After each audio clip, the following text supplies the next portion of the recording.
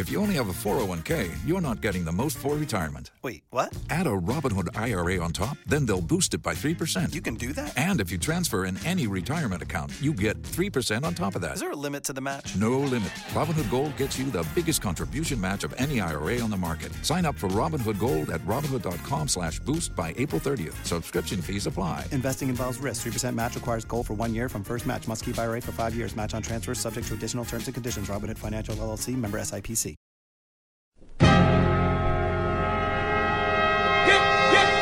Get down!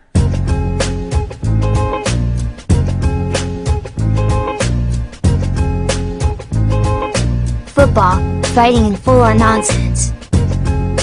The Stephen Howson Podcast. Made in Manchester. Hello and welcome to the Stephen Howson Podcast. It's been a couple of weeks since I've managed to get one up. I've had technical difficulties with Jimmy Conrad and with Adam McCullough as well. So I am delighted to tell you that I am joined by someone that is a massive inspiration to me, someone who's an absolute expert in his field, and someone who you might have had a sneak peek of yesterday if you managed to catch yesterday's vlog. Welcome to the podcast, Mr. Keith Webber. How are you doing, mate? Really good, Stephen. Thank you. Thank you. A little bit of a background for everybody who's listening. Keith is a kettlebell expert. I think that's fair to say. Wouldn't you agree?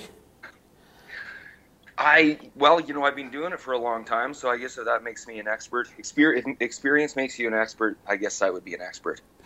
Awesome. I managed to get hold of Keith in the most bizarrest of circumstances. I was looking through... Keith's kettlebell workout is kind of well known because Joe Rogan's mentioned it a lot. I think you've actually been on Joe's podcast as well, haven't you? I was, yeah. So Keith's kettlebell routine is kind of well known. Joe pushes it pretty hard, and I was on YouTube looking for a kettlebell routine to do. I was doing Keith's, which Keith hadn't uploaded. Someone's ripped it and uploaded it, and in the comments, Keith had replied to it, and Keith wasn't even being a dick in the comments. He just replied to someone in the comments, and I was like, oh shit, this looks like the real Keith Webber. Clicked on it, got on his account. You've obviously just made a YouTube channel now, which I think is a great idea, to put your own kettlebell stuff on there. How's that going for you? It's so brand new. So far, so good. I get a few more subscribers every day, and apparently I'm kind of new at this, so apparently if I get 100 subscribers, I can customize the labeling on my site. Yeah, I think you can then turn it to like Keith Webber kettlebells rather than like UCX0111 whatever. So yeah, if you're listening, go search for Keith Webber kettlebells. In fact, you know what? I'll put it in the show notes on the podcast, and I'll also tweet a link out as well. So go help Keith get up there, because at the moment everybody else is using his kettlebell videos. Keith's the guy that you need to go and subscribe to, as I'm sure you've got some stuff planned to be coming out, some more stuff just directly for the YouTube channel. Is that right? Yeah, I came out with a YouTube channel because for years I just assumed that the instructional videos on the internet were fantastic, and so people could get my videos, and then if they were like, oh, how do you do that exercise, they could just look it up on YouTube and find it. So I started looking around, and I realized that there is some good instruction out there, but a lot of it's not great. And so I thought, well, people know me through my videos. If I make some instructional videos, then at least, I'm not saying my way is the best way, but it certainly is. I'm a physiotherapist, so I don't want to hurt anybody. So I think my way is safe and effective. So, and I've been teaching it for so long, I think I have a couple little tips and tricks to make it a little bit easier to learn. So. But I've never done an instructional workout video ever. I was a professional rugby player for 5 years. We obviously have a lot of guided instruction through the clubs and things like that. And I was in the army for 7 years, and obviously that's a lot of instructor-led PT. My girlfriend was always big into like the Ministry of Sound, dance, fitness DVDs and stuff like that. But I've never watched instructional DVDs until I found yours, and I find it easy to follow. I like the pace, the instructions good, the challenges are good, and let's face it, kettlebells might be the manliest exercise that you possibly can do, isn't they? Yeah, it's very yeah, they are manly, and it was funny. I went for a run this morning so I could clear my mind and have some good things to say on this video, and I was thinking about the beginning of the podcast with Joe, and I didn't know what to expect going into there, but I think he mentioned something like that, how manly kettlebell training is, and I wanted to say something like, most of the people that do my class are women. And I wanted to continue by saying that, like we think of kettlebells as such a manly exercise, but women, by and large, at least in our society, and I'm sure it's the same with you guys in England, they're the ones that are more likely to push themselves. It seems like there's a lot more societal pressure for them to look a certain way. And it seems like once guys get to a certain point, unless they need it for psychological reasons or whatever, they kind of just throw in the towel and say, well, I'm a middle-aged guy and I'm done. Like I'm going to go golfing and maybe play the odd game of soccer or hockey or whatever, but I'm not going to actually work out. I mean, there's only a very few people that seem to want to push themselves to that limit that are guys. But middle-aged women, my God, these women are just they're, as far as like the classes that I teach in Red Deer, I'm not sure as far as buying my videos, I think probably by and large is, maybe younger guys that want to be in good shape. But from where I live, it's mostly middle-aged women. And Joe made a crack, and this is when I realized that, okay, this podcast is going to go off the rails in a hurry because he's just going to take the piss out of me for 2 hours. And he said something like, well, that's because you got the blonde hair going and they want to get with you. They're like, oh, look at it. And I thought he is so funny. Like, he's so good at just bugging the shit out of you. And he bugged the hell out of me for about 2 hours. And but I think I got the message across. But yeah, that was quite the experience. But I was sort of in a state of shock for the first few minutes because I thought I had never been on a podcast before. So, but yes, going back to what we were talking about, it's very manly training and it's very hard. And the thing about it, though, is you don't need a heavy weight to make it hard. And so I think there's a huge safety factor involved with it compared to a lot of different types of exercise that you could choose. So, it's before I started doing kettlebells, I tried to do manly workouts. Like I remember trying to do, when I was 30, doing these Tabata sprints where you sprint 100 meters and then you take a 10-second rest and sprint it. You do that 10 or 8 times, right? I couldn't do it. I literally couldn't do it. And now I'm middle-aged, let's say that. And I can do that kind of stuff after doing kettlebells all these years. And, the weight I use in the first 2 videos is a 20 kilogram, which relative to my body weight isn't that much really. But, oh my God, it kicks your ass. And so I think that's where the safety factor comes in. You're not using that huge of a weight, but you're getting with all the momentum with the exercises and the stabilization and, having this thing on one side of your body trying to pull you off to the side.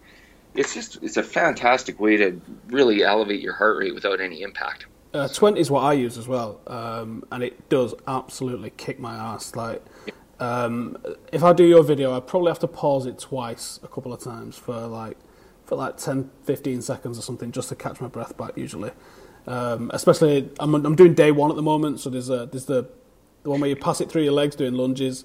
That one absolutely ruins me, and I have to pause it after that. And I have to pause usually doing the windmills as well because I think I can't do them. 20 kg for the windmills I think might be too much for me, so I might get a smaller one, like a 12 or something, for doing the windmills because I just can't do them. It feels like I'm going to drop it on my head when I do them.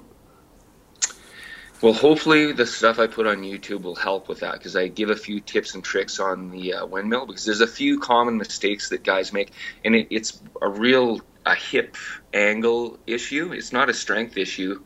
It's more, there's a real subtle change between, bending off to the side or bending more forwards, almost like you're doing like a Romanian deadlift or something like that. And it could be a few degrees of twist that makes all the difference in the world. And I hope I explained that well enough. You'll have to let me know on the YouTube video. I go quite far forward on it, and I know that I should be going further to the side. It just feels like that's the way I'm going, and there's not a lot I can do about it. Well, there's some. I think you'll like the video. I think a lot of people should be going more forward and tensing their lat, sticking their hip out. If you set that exercise up properly, you should be halfway there by the time you start your descent. So it's, I'm sure it's not a strength issue with you. If you're using a 20 kilogram for the video, it's more of a technique thing that probably one little correction will just have you on the kettlebells is the only thing I'm currently doing for cardio. I can't run.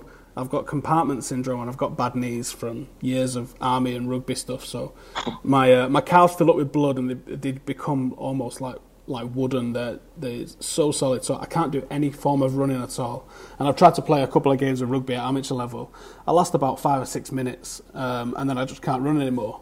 So literally I do a bit of rowing and I do a bit of kettlebells for cardio, and that's the only cardio I can do. And I've put on a right load of weight since, because I like beer and I like pizzas, and I do overeat. But the weight training that I've done since doing that is mostly Olympic stuff. I do quite a lot of powerlifting. I do quite a lot of compound stuff. So, I mean, I start pretty much every day with deadlifts. So I do think I'm fairly strong. So 20 kgs, it isn't too much for me in terms of the general movements, but it's just that... just the windmills, it just kills me for some reason. It's just, I'm also not that flexible, which I think is probably partly down to it. Well, you know what, if it's any consolation, Joe told me that he uses a 16 kilo for the first 2 videos, which surprised me because he is thick. Like, he is a strong guy, you can tell. Yeah. So. There's some video of him recently using the Gorilla kettlebell, which I think is about 26 or 28 kg, I think, isn't it? I just saw one the other day. It might be a 32. Ooh, that's a big boy. If it's the big Gorilla one, the one I saw, it was 32 kilos, and yeah, that's wow. See, that shouldn't be. And I know you've mentioned it a few times. Joe's mentioned it a few times when talking about don't let your ego get in the way when you're talking about kettlebells, because a small kettlebell will ruin you. I do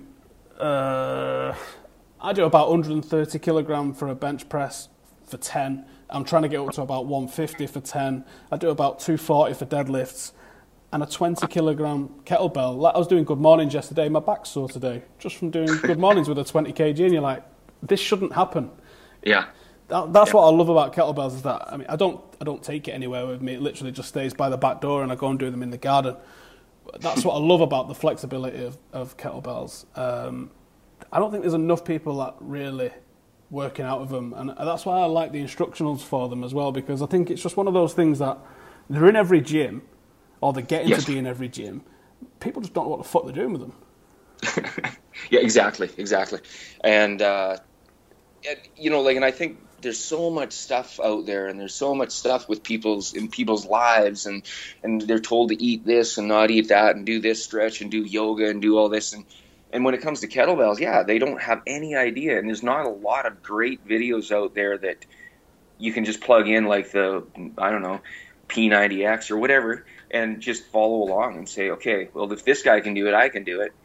And I think people need that, and that's why a lot, especially women love doing group classes, because they can just turn their brains off and forget about everything and have someone else tell them what to do. Same with CrossFit. That's a good example. People have the programming done for them. Yeah. And so it's true. I love going to commercial gyms every once in a while, and I see these kettlebells sitting there, and occasionally I'll see someone pick it up. And more often than not, they're doing the swing, of course, and and I'm not going to go over there and be that guy and say, hey, you should do it this way, because no one likes that. And but oh man, like, there's a few little tweaks that can make that so much more effective. How did you get into kettlebells? Well, I was, and I'll try not to drag this story on too long, because I listen to podcasts a lot, and when people start telling their life story, it's like fast forward, so I won't make this my life story, but we had kids. I started working out at home, got tired of doing bench press, squats, and pull-ups. And back in the early 2000s, there was a magazine called Muscle Media 2000. And they had like the Body for Life Challenge and all this kind of stuff. So it was a pretty good magazine compared to a lot of the ones out there.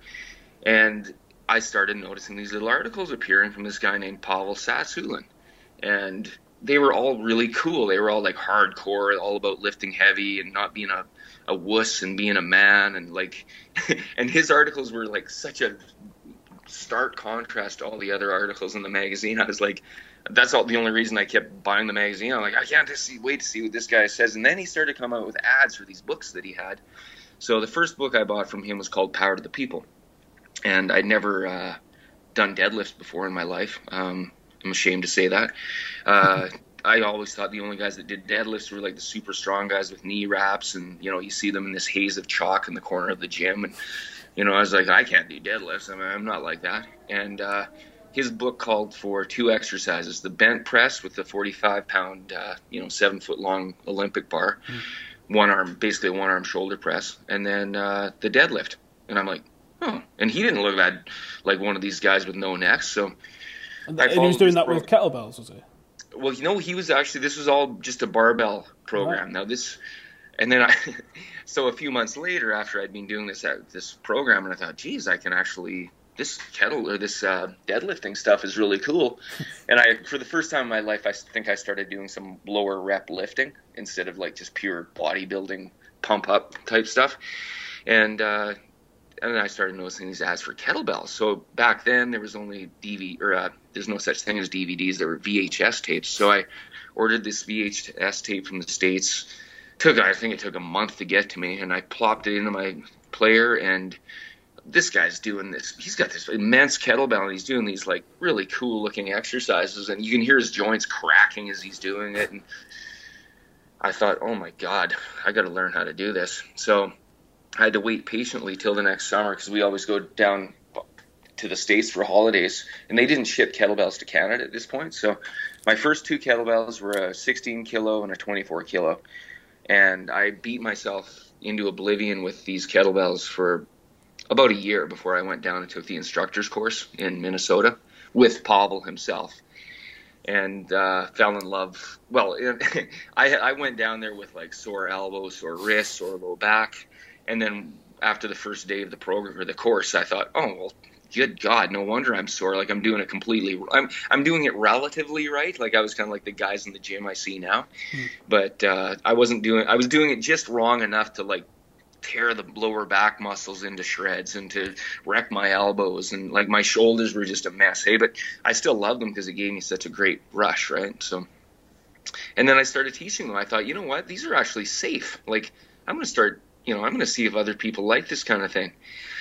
So I started doing some teaching just with people that I would treat. I'd say, you want to check out this kettlebell thing, and it started from there. And I knew that I was onto something. That I think the second year I started telling people about it. I had a whole bunch of kettlebells made at a foundry near my house, and I had 50 people in the field of a playground at one time learning how to do these kettlebells. And I don't live in a very big city, but I thought, okay, there's definitely something. And this was before CrossFit and all these other types of TRX and all these things. It was just, so I kind of went from there, and then I started teaching classes. And then people started saying, well, I can't come to your class all the time. You should do a video. And I was like, I'm not doing a video. Like, God, can you imagine how embarrassing that would be? Like to be, like, people will hate it. People will think I'm a loser. Like, all these things go through your head when you're thinking of doing a video. And then eventually I thought, what the heck? I'm going to try it out, see what happens. And it ended up being kind of, I would say the first video is my greatest hits of all I sort of distilled all the classes I did for 5 years into like all my kind of favorite routines onto this one video. And it just happened to be an hour, and my classes are all an hour. And I didn't even time it. My wife filmed it on a beach in Mexico, and it just ended up being 58 minutes, like crazy. So I was going to ask where you filmed that, because it doesn't look like Canada. No, it was Playa del Carmen in Mexico. And the funny thing was, have you been to Mexico? I mean, I'm sure you've been much nicer beaches. I've not, no. It's pretty crowded, so I had to walk about 2 miles with this kettlebell in this backpack, and I remember just being in a miserable mood, and I left it, of course, to the last minute. I think that 2 days before we had to go home, I'm like, okay, I'm fine. I think I finally have the masterpiece, like here it is, let's do this. And we walked all the way to the end of this beach where there weren't as many people, and filmed it. I buried the kettlebell because I had this sneaking suspicion that something wasn't right, and got back to the room, looked at it, couldn't hear a thing. The wind noise was so severe, and I was doing it way too quickly. And I thought, okay, no one's going to be able to keep up, and no one's going to hear what I'm saying.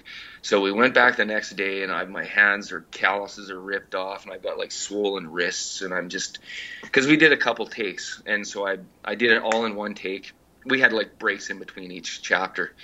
but it slowed me down. And I had my wife hide behind this huge boulder, and it kind of cut down the window. It's so low tech, it's brutal. It's a really low tech video, but I hope it captures the essence of kettlebells, because it is like kind of like a raw form of exercise, and it's not fancy, and it's just and I hope you don't need music, you don't need a multi-camera shoot. You literally just needed you doing the exercises with the explanation, and that is enough. It clearly is enough. Well, and I think, like, whenever I do my own video, because I use it as a benchmark workout, if I can do my whole video with a 20-kilogram weight without hitting pause once, I'm in pretty good shape. And it takes some work to get there. Like, I have to hit pause a couple times too, typically. And if I can work myself up to where I can throw that thing in, I know I'm in good shape. Like, I'm in good enough shape that I could do a triathlon and kick butt. I could do a CrossFit workout and fit right in. And, you know, go for a run, swim across a lake. Like, it prepares you for everything. It's incredible. Yeah, I'm not at the stage where I can do that yet. I'm at the stage where I have to pause it a couple of times, and then when I'm done, I have to, like, text some people for moral support, and I need a cuddle and a nap. Honestly, there's been times when I've let myself go a little bit, and I'm laying on the gym floor, and my kids come in, and they're like, they see my video playing. They're like, "You can't even do your own video, Dad. Why are you such a wimp now?" And I'm like, "Oh, no kidding." So it keeps me in check, because I don't want the young me to beat the old me. So it's. I suppose it is a good personal marker for yourself, isn't it? You know what level you was at to finish the video, so you've always got that as a bookmark and a benchmark. Yeah, like, and I know the day is going to come where I won't be able to do it, but as long as I can, I'm going to try, right? And so it's nice to have. I don't do it all the time, because I think if you do anything too much, that's why I made the other two videos. I thought, my God, people are going to get bored of this thing. We need to have some variety here. But I love what you said about your knees and your compartment syndrome, and I think that might be my favorite thing about kettlebells is you could be pretty messed up and still have a wicked VO2 max, because you don't need to run. You know, my VO2 is not what it was. I do a little bit of MMA training. I do jits at the moment as well, and I know I gas out pretty quick. Well, I'm just under 250 pound at the moment as well. And when I had one MMA fight, and when I had that MMA fight, I was 170. So I'm 170. I'm nearly 80 pound on top of that. So it's a lot for my engine to take. So cardio wise, I'm nowhere near what I used to be. There's a lot of body fat in that, but I think there's also a lot of mass in that as well. That isn't body fat, because I've been doing a lot of powerlifting since. So I think I'm a whole lot stronger. But in terms of gas tank, I haven't got one. I used to be able to do 7-minute rounds. I won't even get to the end of a 3-minute round at the moment. Now, how long ago did you play professional rugby? Oh man, soccer. No, it was rugby. It was rugby. From 16 to 21, it was 11 years ago I finished. Yeah. Wow. And I was in pretty good shape then. Yeah, and I left the army 2009, so 7 years ago. So you know what it's like to be in good shape. Yeah, I was in great shape during them times. And I had compartment syndrome then, and I didn't know it. I thought it was shin splints. I was constantly getting an ache in my calves and in my shins. But it was manageable, because I was probably about 185, somewhere around there. But I think since I put a lot more weight on, I'm carrying all that mass, that the threshold, whereas I might be able to run for an hour, maybe an hour 20, and I would be in pain, but I would be able to push through it, whereas now it comes on after 5 or 6 minutes, and I just can't handle it. And I think that's because of the extra weight that I'm carrying, which is a vicious circle at the end you find yourself in then. I can't go running. I used to run 2 miles every day when I was in the army, and that was before starting work, if you like, for the army. Me and my friend would get up at 6 o'clock, we'd go for a run, get a shower, and then go and start army work, which might involve running or something along those lines. I used to enjoy running. Now, I can't even run commentary at the moment. Yeah. So yeah, I don't like it no more at all. I've tried doing bike riding, but I don't like it. Rowing's about the only one I can stomach, but I've still got in my head that I can go and do like a 140, 500 metre split, which completely fucking ruins you for more than a couple of laps. I haven't gotten into rowing. I have a nice rowing machine at our clinic that I might need to talk to you about this, because everyone I've talked to said that it is one ass-kicking workout. It'll kick your ass in a minute. Well, if you do, is it a Concept 2 rower? Yes. On a Concept 2, when you start rowing, one of the options that you've got, it'll give you a split for 500 metres. Most people, just at an easy pace, will row around about 150, 2 minutes as a split for the 500 metres. If you put it on number 10, so it's actually quite hard to pull it as well. Yep. If you go for 500 metres or go for a kilometre and try and get it down to about 130, 132, you're going to be in absolute shit state by the time that you get to the end. And I've seen people like collapse and stuff by doing like a 130 split on them. And I can't even, it's just a pure sprint, isn't it? It's like sprinting 100 metre level style sprinting, but doing it for 400, 500, 600 metres. That's the speed you're going. Really? Yeah. Yeah. You think, if you look at 100 metre runners, they're out of breath, aren't they, by the time they get to the end of the line? It's only 10 seconds. So yeah. It's like that. It's like a 4 or a 600 metre sprint, but it's balls out, and it's awesome. And obviously there's no impact wear that you get on your knees or anything like that, but yeah, it's tough. It's really tough. And do you do repeats of this then, or is it sort of a one-time thing and you're done? I haven't done it for a while. We used to do 5 rounds of it with a minute off in between. One of the rugby teams that I played for used to have you punching a punch bag, doing press-ups, and then the Concept 2 rower, and you would like go do like a bit of a circuit, and you would go stations of that, and it was horrific.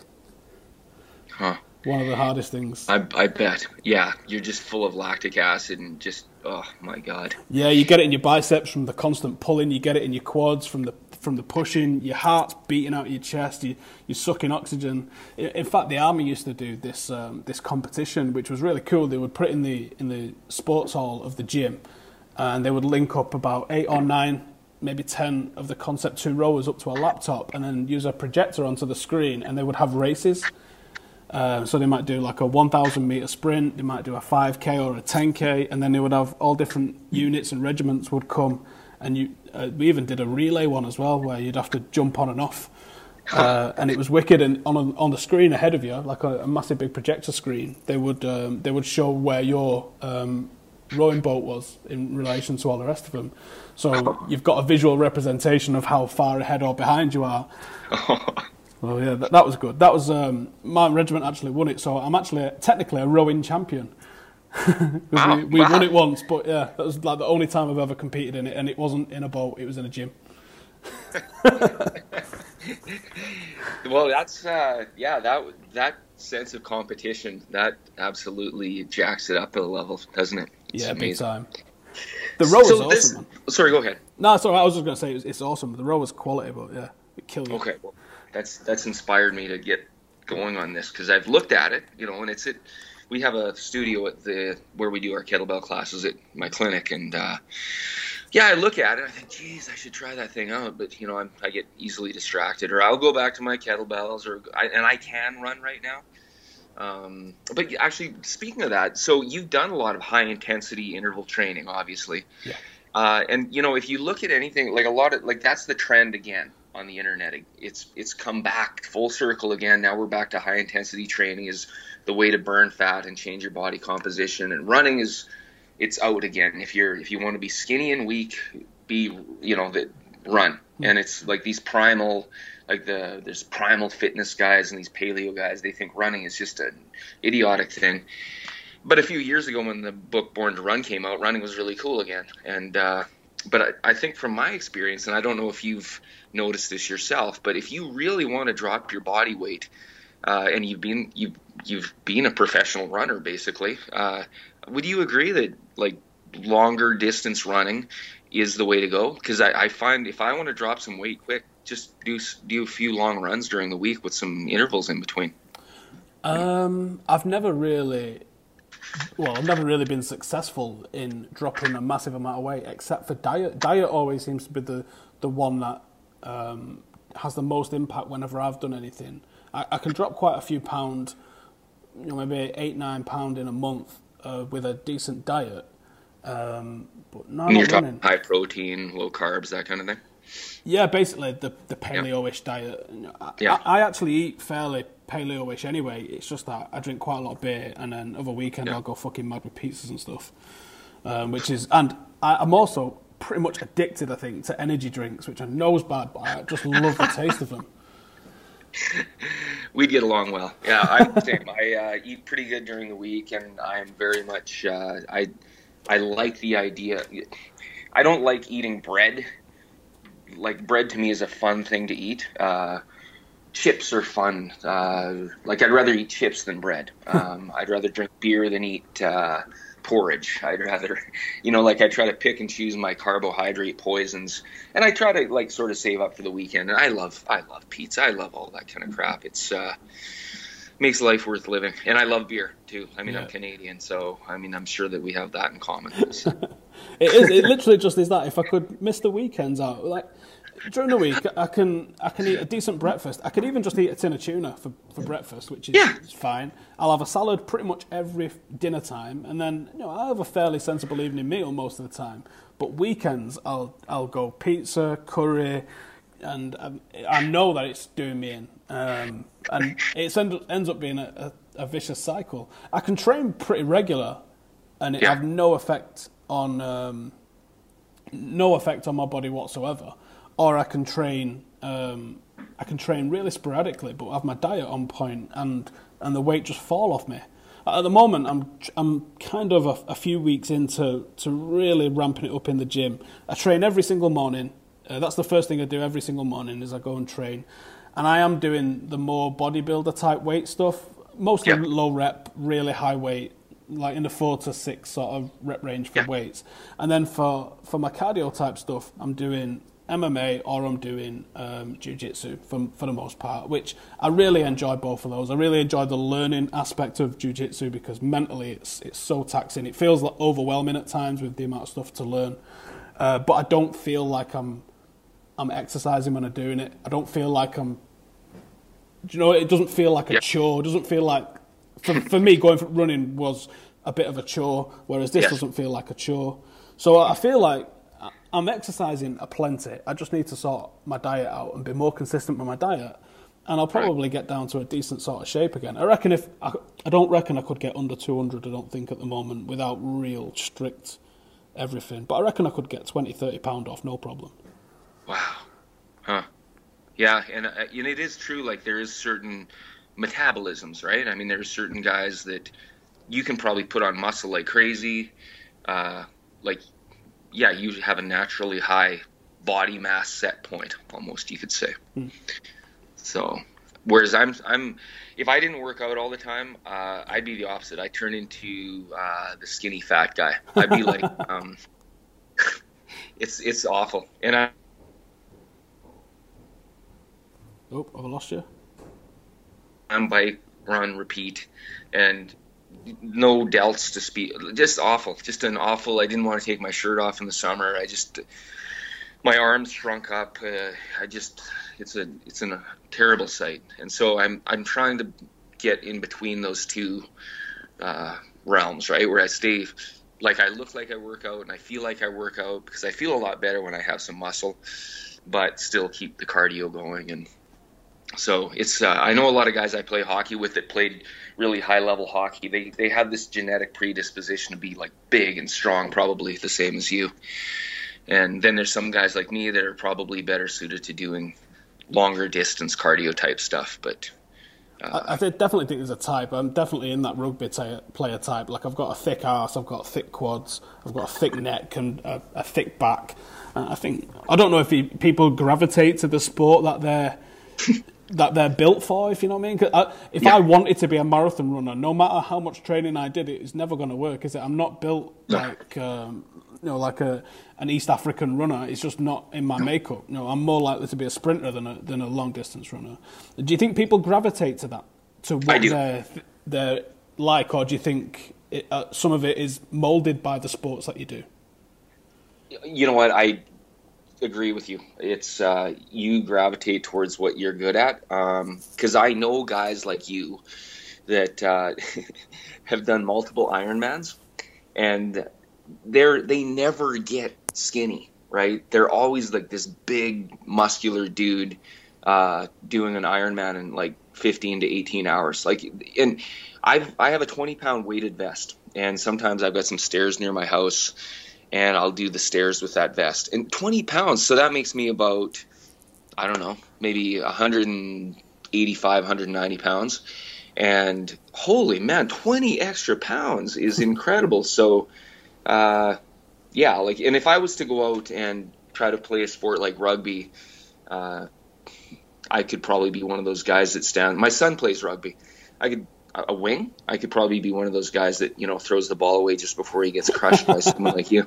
But I'd never be the guy in the middle of the scrum, no matter how much protein I ate or, you know, how much supplements I took. I'm sure that I would still be like, you know, the smaller, weaker of the human species. The ironic thing is, when I was 16 and 17 and 18 and I was in academies as a rugby player, I couldn't put weight on for toffee. I was doing squats and deadlifts till my teeth fell out. I was drinking protein shakes 5 times a day, and I couldn't put an ounce on. And then as soon as I left the army, I just put a fucking ton of weight on. Good and bad weight, both good and bad weight. It just fucking, I don't know if that was because obviously I wasn't doing anywhere near the amount of cardio that I was doing in the army. You basically do something every single day, usually, you know, 4 to 6 mile at least every single day, and I think that probably has a big part to play in it. But I noticed when I went back after I left the army, a couple of years after I left the army, and I was maybe 16, 17 stone, what's that in pounds? Probably about 225, 230. I was tackling people, and it felt like there was nothing there when I was tackling people compared to when I was tackling people when I was 170, 175, something like that. I was just absolutely going through people. It felt awesome. It's just that I couldn't run. Yeah. Yeah, there's that fine line, eh? It's, yeah, I'll give you 4 minutes of fury and then you're going to have to take me off. So now, I have a theory about that, though. What does your dad look like? Is your dad a big guy? My dad's short, but he was born premature. All his brothers are pretty tall and quite broad. He's quite broad, but he's only short. He played rugby as well. He's about 5'7". Okay. Yeah. Because I have this theory that around the age of 30, you know how they say women become their mothers? Yeah. Which pretty hard to argue that, like a lot of times. I think guys become their dads, but it takes till about the age of your late 20s, early 30s, all of a sudden, boom, like you're going to become your dad. Like I have a friend that was thin as a rail through high school, and he worked out all the time. I remember staying over at his place when we were like little kids, and he would be doing like leg raises in bed. I mean, what are you doing? He's like, I'm going to get a 6-pack. And, you know, when you're 14 years old, and he was just, and then he actually lives in London, England now. And I hadn't seen him in about, I don't know, 8 years, and he came back for a visit, and I had to do a double take because I'm like, whoa, like his dad is like this big, burly guy, and he had become his dad. It was incredible. He morphed into this like big giant. So, although his diet is would make our diets look really clean, but he's I see that with a lot of guys. Like and I treat a lot of like young athletes, and they're like, I want to put on weight. How do I put on weight? I'm like, don't worry, you will. Yeah, Christ, don't worry, you definitely will. Yeah, I mean, there was nothing on me at 16, 17 at all. Yeah. We did a body fat measure once with the Great Britain rugby team. I was the second lowest in the team, and I can't even imagine what that'd be like now. And the guy below me, the only one that was below me, was a guy that worked in a gym, and he had like 4% body fat, and he was like, you need to put a bit more body fat on, mate, because it's not going to be good for you. He was unbelievably shredded, like permanently, and you know, probably taking some Mexican supplements, I think, as well. Oh yeah, that was. So, how does physiotherapy line up with kettlebells? Because I've heard you mention a couple of times as we've been talking about how safe kettlebells are. Yeah. But in my head, when I first think of kettlebells, and I'm sure people who don't know what they are, when they're thinking about kettlebells, they think of the CrossFit style of doing kettlebells, which seems like it's unsafe. Mm-hmm. Yeah, well, you know, like I think a lot of people think about the CrossFit, what do they call it, the American style swing? where you swing it right over your head. Oh, right, yeah, the full swing. I'd call it a full swing. A full swing, okay. Yeah, there's like supposedly the Russian swing where you swing it up to your chest and you yank it back down like you're hiking a football back to the quarterback and repeat until you fall over. And then the American style swing where there's that pause, or the full swing where you pause at the top and then you come back down. And I've done both, and I actually have a different opinion of the American style swing now. That I think if you're healthy and you're a good athlete and you have good coordination, it's a good way to do the swing in the sense that you have to have a lot more explosiveness coming out of the hole compared to the Russian style swing, which is a lot more flowing and a lot more, you're using your hamstrings almost to stretch your hamstrings and then blast that kettlebell up. Whereas with the full swing, you really have to, it's almost like doing a vertical jump out of the hole to get that thing launched over your head. But as a safety-wise, yeah, I don't think it's the safest way to do it. But from a physio perspective, I do like the kettlebells for someone like you, right? You want to be fit. You have compartment syndrome, which I want to talk to you about after. Oh, yeah, good. You can't run, and your knees are shot, and I'm sure this is fixable stuff. If I could get a hold of you, I might have to fly over there and see you, but it's great. Like I know when I did the first video, I think I had the third video, I had a really busted up knee from surfing. I got crushed by a wave and I actually strained my ACL really bad, but I could still do kettlebells. I could still film the video. And my first video, I think I sprained my ankle playing tennis really bad, but I could still do kettlebells, right? Because I'm not jumping around or doing any, like from a purely getting your heart rate up in a hurry standpoint, kettlebells are just a great way to go if you have some musculoskeletal issues. And then the other thing I like about it is you can, in order to do a lot of the exercises, you have to have pretty good mobility. Like to do an overhead squat, you have to have a pretty healthy shoulder. To do a windmill, you have to have a healthy shoulder. To do a Turkish get-up, you have to have a healthy shoulder. And a lot of people, we were talking about what type of exercise you gravitate towards. A lot of people don't gravitate towards, like say a complete bodybuilding type program because they don't like to press overhead because their shoulders are so stiff from sitting at a desk. So you'll see a lot of guys in the gym that don't do a ton of work on their shoulders, do lots of, chest and arms and that kind of thing. And chest and buys is every single day in all the gyms I go to. And it is, I admit, like if I don't feel like working out, I'll just go do chest and arms because it's, I can look in the mirror and think, wow, look at me. It's the sexy muscles, isn't it? Everyone will go to bicep curls 100 times out of 100 before they do a Turkish get-up. Oh, yeah. Yeah, and I don't know what it is about the Turkish get-up because it is an easy exercise to hate, but I think it's kind of the same as burpees in the sense that you're getting up from the floor and you're standing up and getting back down. There must be something about the blood sloshing around in your body and your heart having to work hard, and there must be some primitive part of our brain that says, oh my God, like this is really hard, even though you're just getting up and down from the floor. Getting up off the floor in rugby when you've been tackled, in MMA when you've been taken down, in jits when you've been taken down, in burpees, in Turkish get-ups, getting up off the floor is the hardest thing to do, and I don't know why it is. Yeah. There's actually a few studies now that indicate that a good predictor for, I don't know if it's lifespan or how functional you're going to be into old age is how well you can get up off the floor. Like if you can get up off the floor using your hands, it's a good sign. What about if you have to make a noise when you get up? Because I have to make a noise. Well, you know what? That reminds me of the first time I went down to take my kettlebell instructor's course. On Pavel's videos, he uses a lot of the power breathing. So there's a lot of, when he's lifting heavy, he'll do and the same thing with how when guys box, when they punch, they'll do that type of breathing.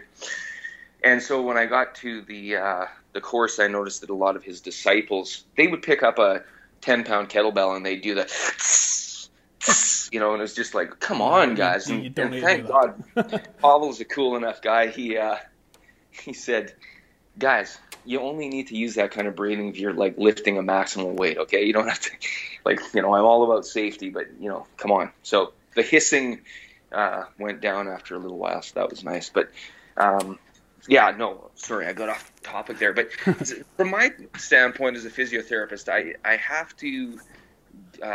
There's a caveat attached to that. Most physiotherapists, and I don't want to throw my profession under the bus, but a lot of physios there's an old-fashioned way of doing physiotherapy, and then there's a new way of doing physiotherapy, relatively new.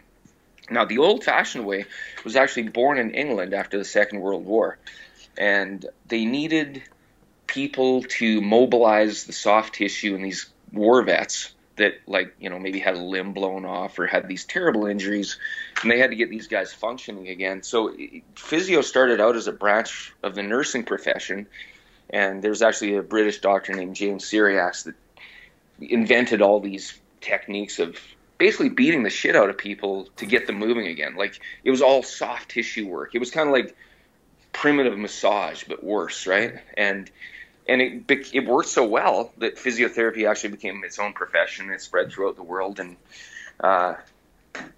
now everyone's using machines. Everyone's using ultrasound, laser, radial shockwave therapy, all these different things. And the I guess you could say the art or the actual work of getting in there and breaking down scar tissue in people is being lost. So the clinic that I have, that's kind of our specialty. Like, it's all hands-on, and we do some acupuncture and other fancy stuff like that. But I think the most important thing that we do is break down the scar tissue with your hands. And it's not massage in the sense that you're using oil and you're rubbing. You're actually getting in there, and you can actually feel. This is trigger pointing, it's called, isn't it?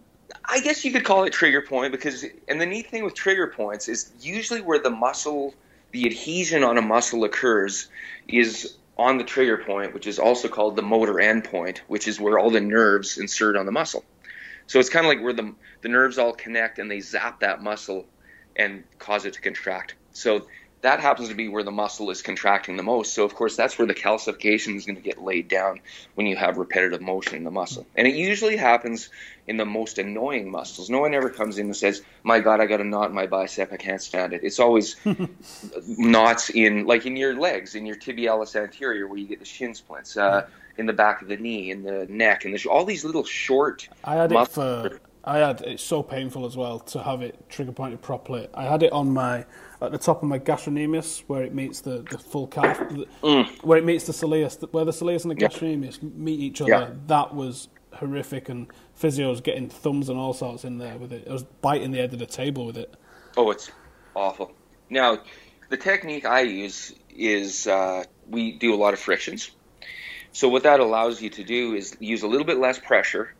And so instead of going with the muscle and like really pressing down hard on that trigger point in order to overwhelm the nervous system and hopefully get that muscle to relax a little bit, you're actually getting in there, and you can feel it, the patient can feel it, you can feel these calcifications like breaking down. And when it totally breaks down, you get this complete rush of just like, oh my God, that feels better. And then like when someone cracks your back. What's that? Like when somebody cracks your back for you. Almost the same kind of feeling, yeah, except you pay the price because you have to bite the pillow until that finally lets go. But you can really regulate the amount of pain the person's going through by your pressure. So you want to apply just enough pressure so that the person can tolerate it, but not so much that they can't not tense up. So it's a really neat way to do it. It's like dental hygiene for your body, right? Like if you go into the dentist and you've got a big chunk of tartar on your tooth, you can brush and floss all you want, but until someone gets in there with their little metal hook and scrapes that off for you, it sits there for years and years. So that's why I wonder about your calves. Hey, I wonder if there's not in your knees. I wonder if there's not a lot of calcifications around your kneecaps and around your deep in your calves and stuff like that. So my knees probably, but I was misdiagnosed for ages on my calves, and I'm pretty sure it's compartment syndrome. Looking at the symptoms that I've got and what I've managed to read up on it, and I've had some inserts for my trainers and stuff. It just doesn't seem to be helping, and obviously I've got a massive reluctance to even try running because I'll get 500-600 meters in and I'll be in agony. My foot completely locks in the flex position, and I can't bend it, so it's almost like running with casts on my ankles. The calf completely swells up because it's like getting an erection almost, but in your calf, innit? Because the blood fills up and can't leave in the lower calf and in the upper calf, and it's so painful to touch. And it goes down once your heart rate relaxes a little bit, and once you've stopped exercising, it goes down. But it's probably like a 7 or an 8 in terms of like out of 10 in pain until it goes down. It's horrific, honestly. Yeah, it sounds like. Now, has anyone suggested like doing a release on that? I've been to a physio over in England that didn't seem interested in the slightest. It was an NHS one, which is a free one over here, and she told me to stretch. And I'm like, I've been stretching it for years. Yeah, that won't really help. Yeah, jeez. Well, and I think surgery would be a little bit drastic too. Hey? The surgery that you get for this as well, I think they cut you open from knee to ankle on both sides, don't they? Yeah. Yeah, that looks pretty sore. People had it done. And don't they perforate, because the muscle's in a sac, isn't it? I believe they perforate a sac so the blood can flow out of it, and that essentially lets you be able to exercise with it. I'd be up for doing it, because it's not like I'm not going to miss running for 6 weeks or something while I recover. I'm not doing any. I would check into that, because if it is, and it does sound exactly like compartment syndrome, the fascia around that muscle is... You can't really do much about it, right? I mean, you've got such big, thick muscles, and you've got this tight fascia that as soon as that muscle gets pumped up with blood, it's game over. It's a starve, hey? It's like having a heart attack in your shins. Yeah. I can't describe how painful it is to people. Like, I've gone running with my wife. I've gone running with my son occasionally, not recently, but maybe in the last 8, 9, 10 months or something like that. I've gone and I've tried and I've gone, right, let's just have a go. Let's see how far I can get. And what I end up having to do is I end up having to do Tabatas almost. If I go and do like a 2-mile run, I have to let them just carry on, and I'll stop and I'll go, right, I'm going to run to that lamppost and then stop. And I'll sprint from lamppost to lamppost to eventually get me home. Otherwise, I won't be able to get home. I'd have to walk. Because for some reason, sprinting isn't as bad as like steady state running for it, which I can't understand, but it's not as painful for some reason. Well, I think the pumping action of sprinting probably squishes that blood back up to your heart before it can accumulate, whereas running, it's a lower intensity. The gravity is forcing that blood deeper and deeper into those muscle tissues, and then by the time it gets stuck in there, it takes a while to drain out. So yeah, I suppose that's a good point, actually, yeah. I think that would be my theory. So that's too bad. But yeah, I would definitely look into getting that surgery, because heck, you might be able to run again. I'd do it, actually. It does look painful, and you get a gnarly scar from it on both sides of both legs, obviously. It looks like it's a wheelchair job for at least a couple of weeks, I think. But I work from home for the most part. I could probably handle it if I had to. It's not like it'd massively affect me, I don't think. But yeah, I don't think the doctors over here are reluctant for me to just go in and for me to tell them what I've got. They'd be like, no, it's something else. Let's look into 75 other things that don't involve surgery first. So I don't know what I do. I don't know if I have to go private for that. I might have to. Yeah, I know I've talked to a few people that live... You know what, it's the same here, though, too. If you go to a state-funded physio place, you get what you pay for, unfortunately. And when it's free, you're getting fuck all. That is true, yeah. So talk to me about your plans for your YouTube channel. I'm no expert, but I do work in the world of YouTube. We might be able to help you out here. Well, the idea behind my channel is really to hopefully provide people with some easy to follow instructions, so that if they decide to do kettlebells, whether they get my video or not, they can do it properly without hurting themselves. And I try to make the videos so I had them edited by these kids that are just brilliant, and because I didn't want to have a lot of ums and ahs and a lot of like dead space, because I've watched some YouTube videos where I'm like, oh my god, really? So I try to make them so they're fast paced. There's a lot of information packed into a very short span of time. And I did them on a beach in Hawaii when we were there on holidays. You're picking some top locations, aren't you? I'm really lucky. My in-laws have a place in Hawaii, and so I just have to pay for the plane ticket.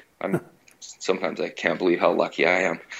And yeah, so the videos aren't. It's not like it's in my gym, which would be horrible, right? So yeah, so it's nice to look at, and I had the sound cleaned up, so it's pretty easy to follow. And I've sort of all the tips and tricks that I've sort of learned, because I teach a lot of people how to do kettlebells that probably shouldn't be doing kettlebells, but they somehow make it through. Like, there's a lot of people that come to my class that are in their 50s and 60s that haven't exercised for years, and they managed to catch on. So I think I have like some little tips and tricks that I've learned over the years that seem to work for most people. So if people are stuck, say, doing the windmill or whatever, there might be a trick in there that you'll find that will make a big difference with sometimes it's just a little tiny tweak to your form. So my intentions are noble with my YouTube channel. I'm really trying to just help people do kettlebells, and hopefully maybe people like it so much they'll say, well, I'm going to try this guy's video out. And so, of course, I put links to how to get my video there as well. So my main goal with the videos were to break even, which I think I've done by now. So it's more of a really fun thing for me. And yeah, I just want people to do well and have a workout that they can just plug in and turn their brain off and, kick their own butt, right? There's some unbelievable fitness accounts on YouTube. The likes of like Elliot Hulse and other guys that do some awesome Q&A stuff. If you was putting stuff on that was like, I don't know, if you broke down every single move, I'm pretty sure that'd be easy to do in a day or two. And the good thing about YouTube is it's the second biggest search engine in the world. So as long as the titles, here's how you do a Turkish get-up, or how to do a windmill, how to do a kettlebell swing, that sort of stuff would go down awesome on YouTube, and would probably end up with hundreds of thousands of hits, if not millions, because of the genre that it's in. Because people are literally searching that sort of stuff. Obviously, you need to grow a subscriber base before it's going to be showing your channel ahead of all the rest of them. But I'm pretty sure with people that you've worked with, and especially with the likes of Joe, if you went on there and said, hey, guess what, I've got a YouTube channel, come and subscribe to me, it'd probably get fucking swamped. I might be able to help you out with about 50 hits maybe, but I think Joe would probably send tens of thousands your way. But I think fitness on YouTube, I think there's a lot of scope for experts like yourself to really make a big impact in there because of the nature of YouTube. And you obviously know what you're talking about. The videos that you make are really easy to follow. And it's not like you're going to get one person to watch it once. I go back and watch your videos, even though it's not on your channel, although I will be going to your channel from now on. People go back and watch them again and again. I might watch it 3 times a week. While I work out alongside it. Yeah. Well, thanks. Yeah. Like the videos that people took that put on YouTube. Like initially, I was like, it was like a compliment. Oh, you like my video enough to put it on YouTube for me? Wow, thanks.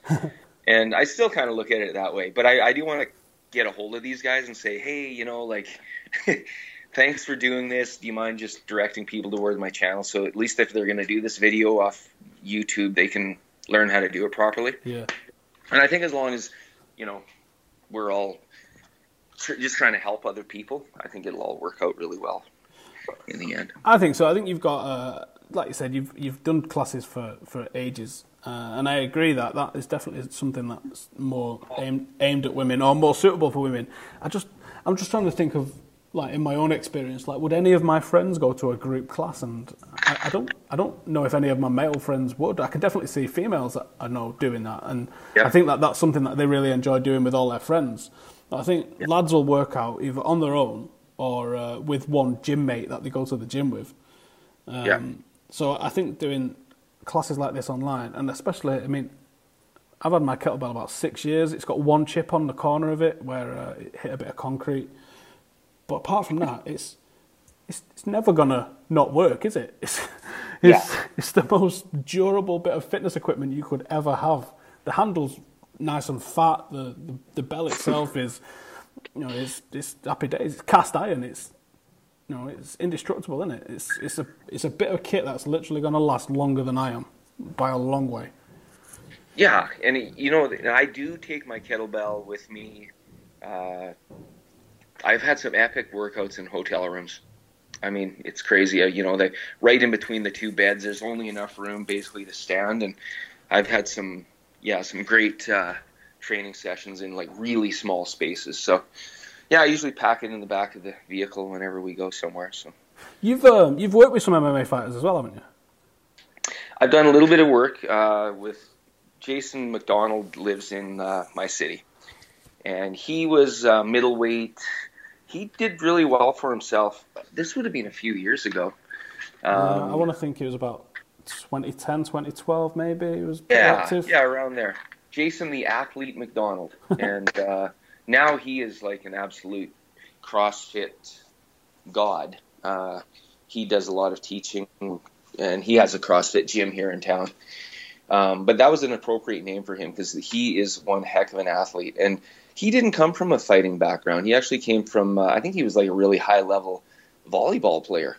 And he is just such a really good athlete that I think that enabled him to do quite well at that time. Because he didn't have like that sort of base tech. He didn't grow up fighting.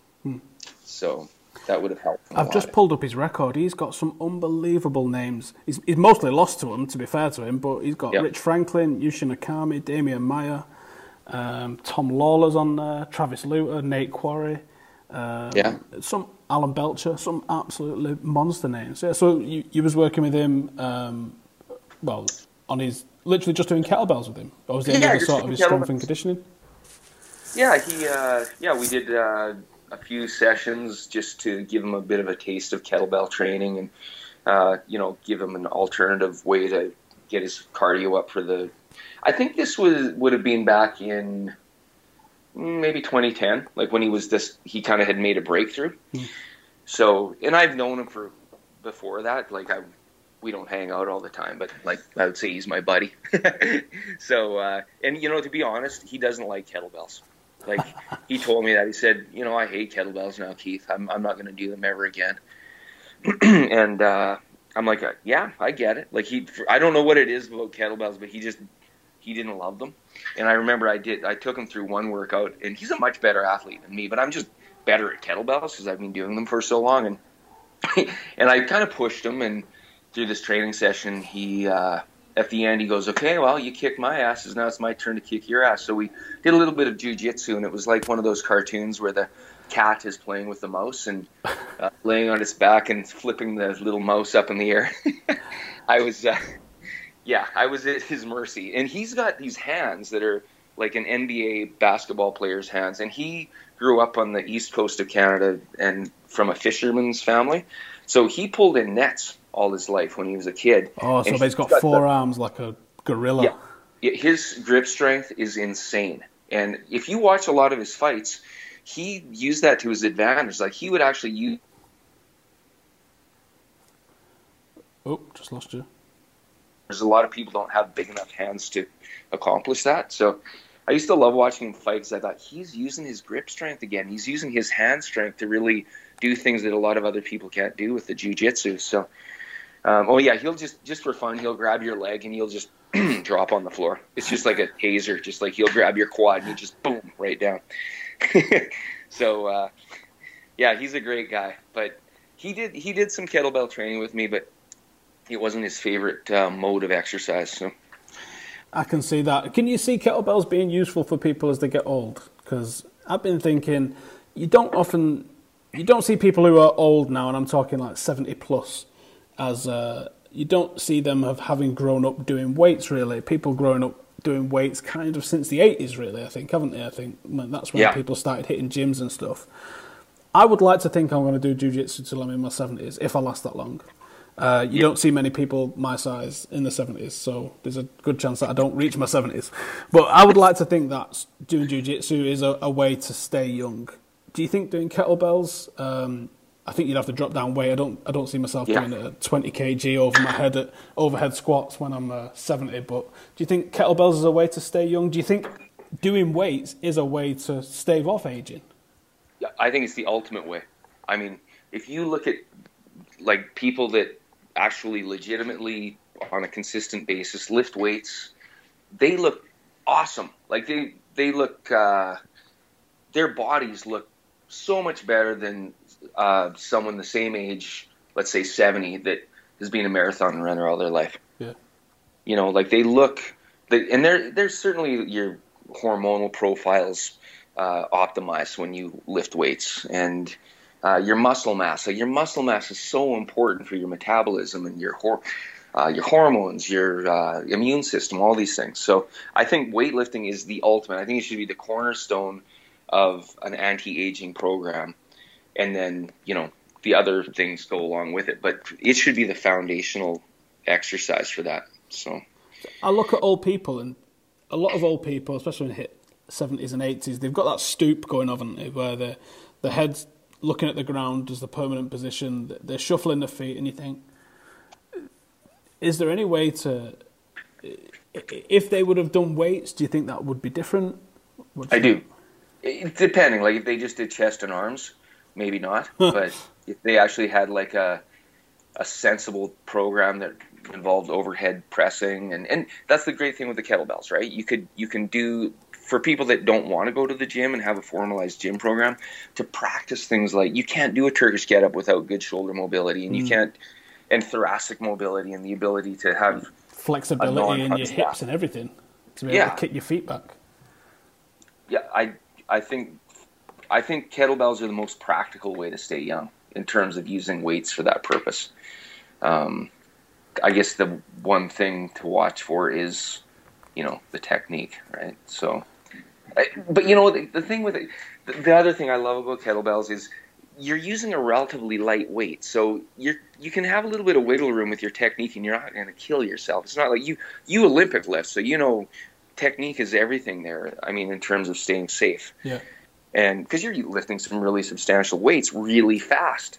Kettlebells, like, you know, like there's a lot of these women, they use a 10 kilogram weight, which isn't bad, but that's not a ton of weight. I am scared of dropping it on my toes when my hands get sweaty, though. That is definitely, I've never seen it happen, though. I'm going to put on that one. I've never seen that happen. I always also envisage it, and it actually has slipped out of my hand when I've been doing one-handed swings, because I get a bit giddy sometimes and do one-handed swings, and it slipped out of my hands on the changeover, during your changeover from one to the other midair, and I've misgrasped it, and I've smashed the floor, because obviously 20 kilogram hitting the floor from, I don't know, chest height does make a fucking dent, like, but I have slipped and not been able to grab it properly with sweaty hands by doing the changeovers mid-air. But I suppose that's, you don't need to be doing mid-air changeovers, do you? You could probably put it down and start again. Yeah, but but you did the right thing, right? They taught us that in kettlebell. They said if you lose control of the kettlebell at that point, just let it go. Oh yeah, I'm not going to try and stop it with my foot. Jesus. Or try to reach out and grab it. Yeah, that's. No, it was gone. It was gone. It smashed the shit out of the floor, though. Yeah, that momentum. And that just goes to show you how much momentum is going on your body every time you do a swing, right? If it does that to the floor, you can imagine the force that you're putting on your the rest of your body. I think Pavel used a lot of force plate studies when he was, kettlebells are becoming more popular, and it's insane how much force goes through your feet at the bottom of a swing. Like it's. Well, I filmed myself. I didn't film myself entirely. I just filmed my feet because I'm trying to get interesting shots for my vlog. Like the day before, I put the camera in the fridge and spoke to the camera while it was in the fridge. So yesterday, I just did it from basically like the top of where your sock would come to, and just did a couple of cleans.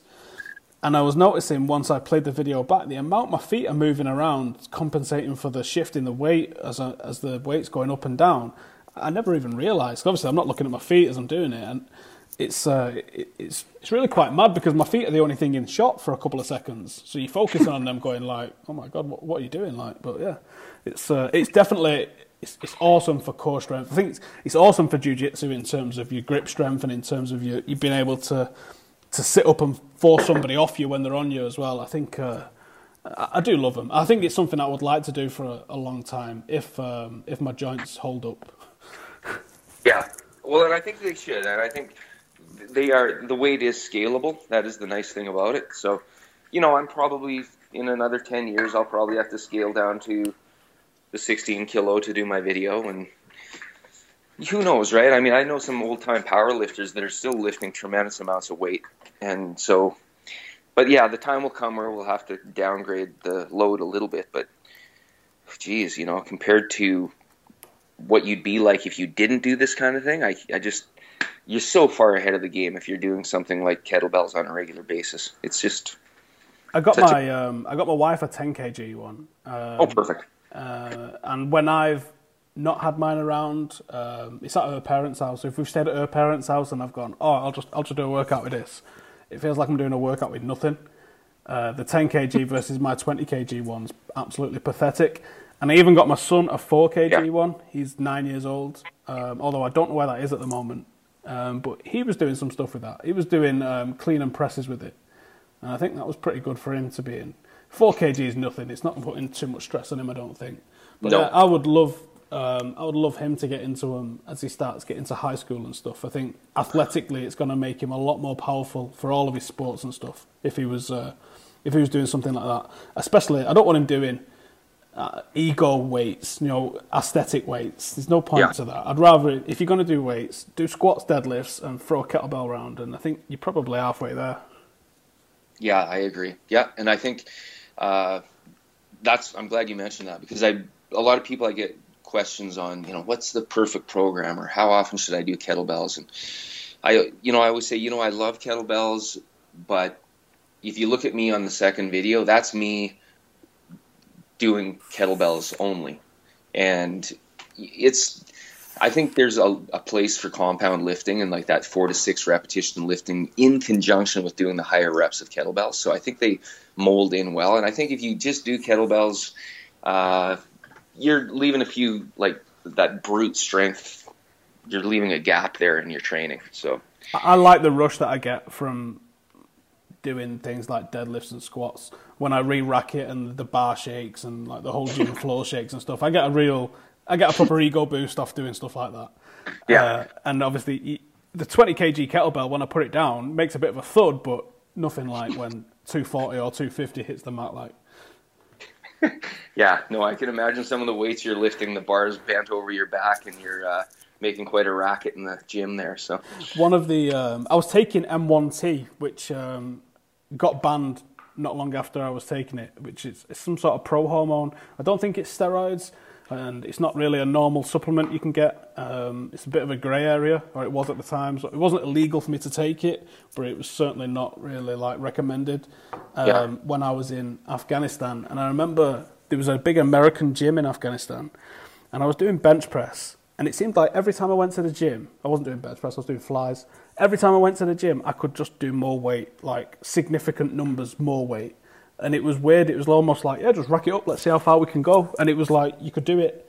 Whereas last week you could maybe go up to a certain level. You'd do an extra 15%. And it was almost like, it didn't make sense. And I remember sitting there, I'm weighing like 12 stone. What's that? It's probably, is that 170? That might be 170. Yeah, I think that's 170. So I'm weighing about 170.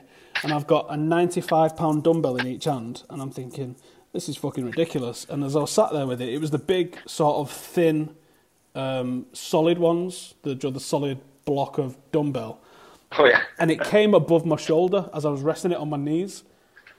And I was like, ooh, I shouldn't be able to do this. And I remember there was people walking past me in the gym like, the fuck is he doing with them? And I got about six reps out of it. And I was like, yep. And after I threw them, like, it was a wooden floor. So like the whole gym shook after I'd done them. And I was like, all right. I'm going to stop taking this stuff because this is some dodgy shit. Yeah, that's... no, there's no doubt. That must have been legit stuff. Yeah, definitely some powerful shit that was. It was good though. I tried to find it not long ago and it's gone. They don't sell it no more. Oh, dang it. Because I'd take the shit out of it right now if I could, because it was absolutely magic, and there's no one piss testing me at the moment. Well, that's the thing, yeah.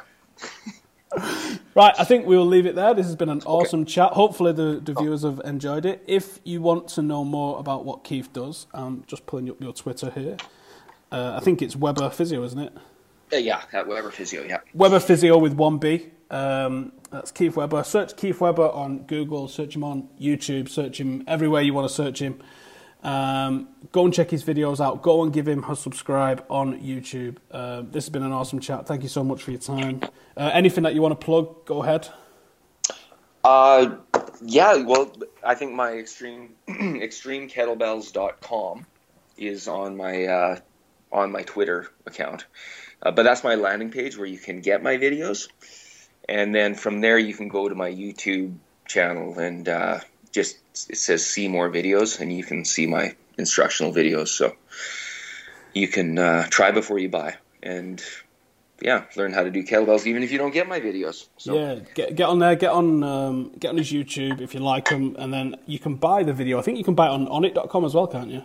You can. If you want a really good deal and you're in England and you don't want to wait forever for a DVD, you can just go to Onnit.com, and I think it's $5 to get the first 2 videos on digital download. Check that out. That's an awesome deal.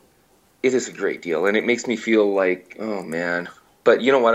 Like I said, I'm broken even. So, the more people that do my videos, the more hopefully fit people there will be out there. So, I just think it's great. The technology allows people to just, click on something and they have it right there. Yeah, it is awesome. It's fantastic. The videos are great. Go check the videos out. Thank you to Keith for your time. Go check him out. Go subscribe. Go follow him on Twitter. Once again, thank you for joining us, mate. And thank you to you guys for listening. See you later. See you. O'Reilly. You need parts? O'Reilly Auto Parts has parts. Need them fast? We've got fast. No matter what you need, we have thousands of professional parts people doing their part to make sure you have it. Product availability. Just one part that makes O'Reilly stand apart. The professional parts people.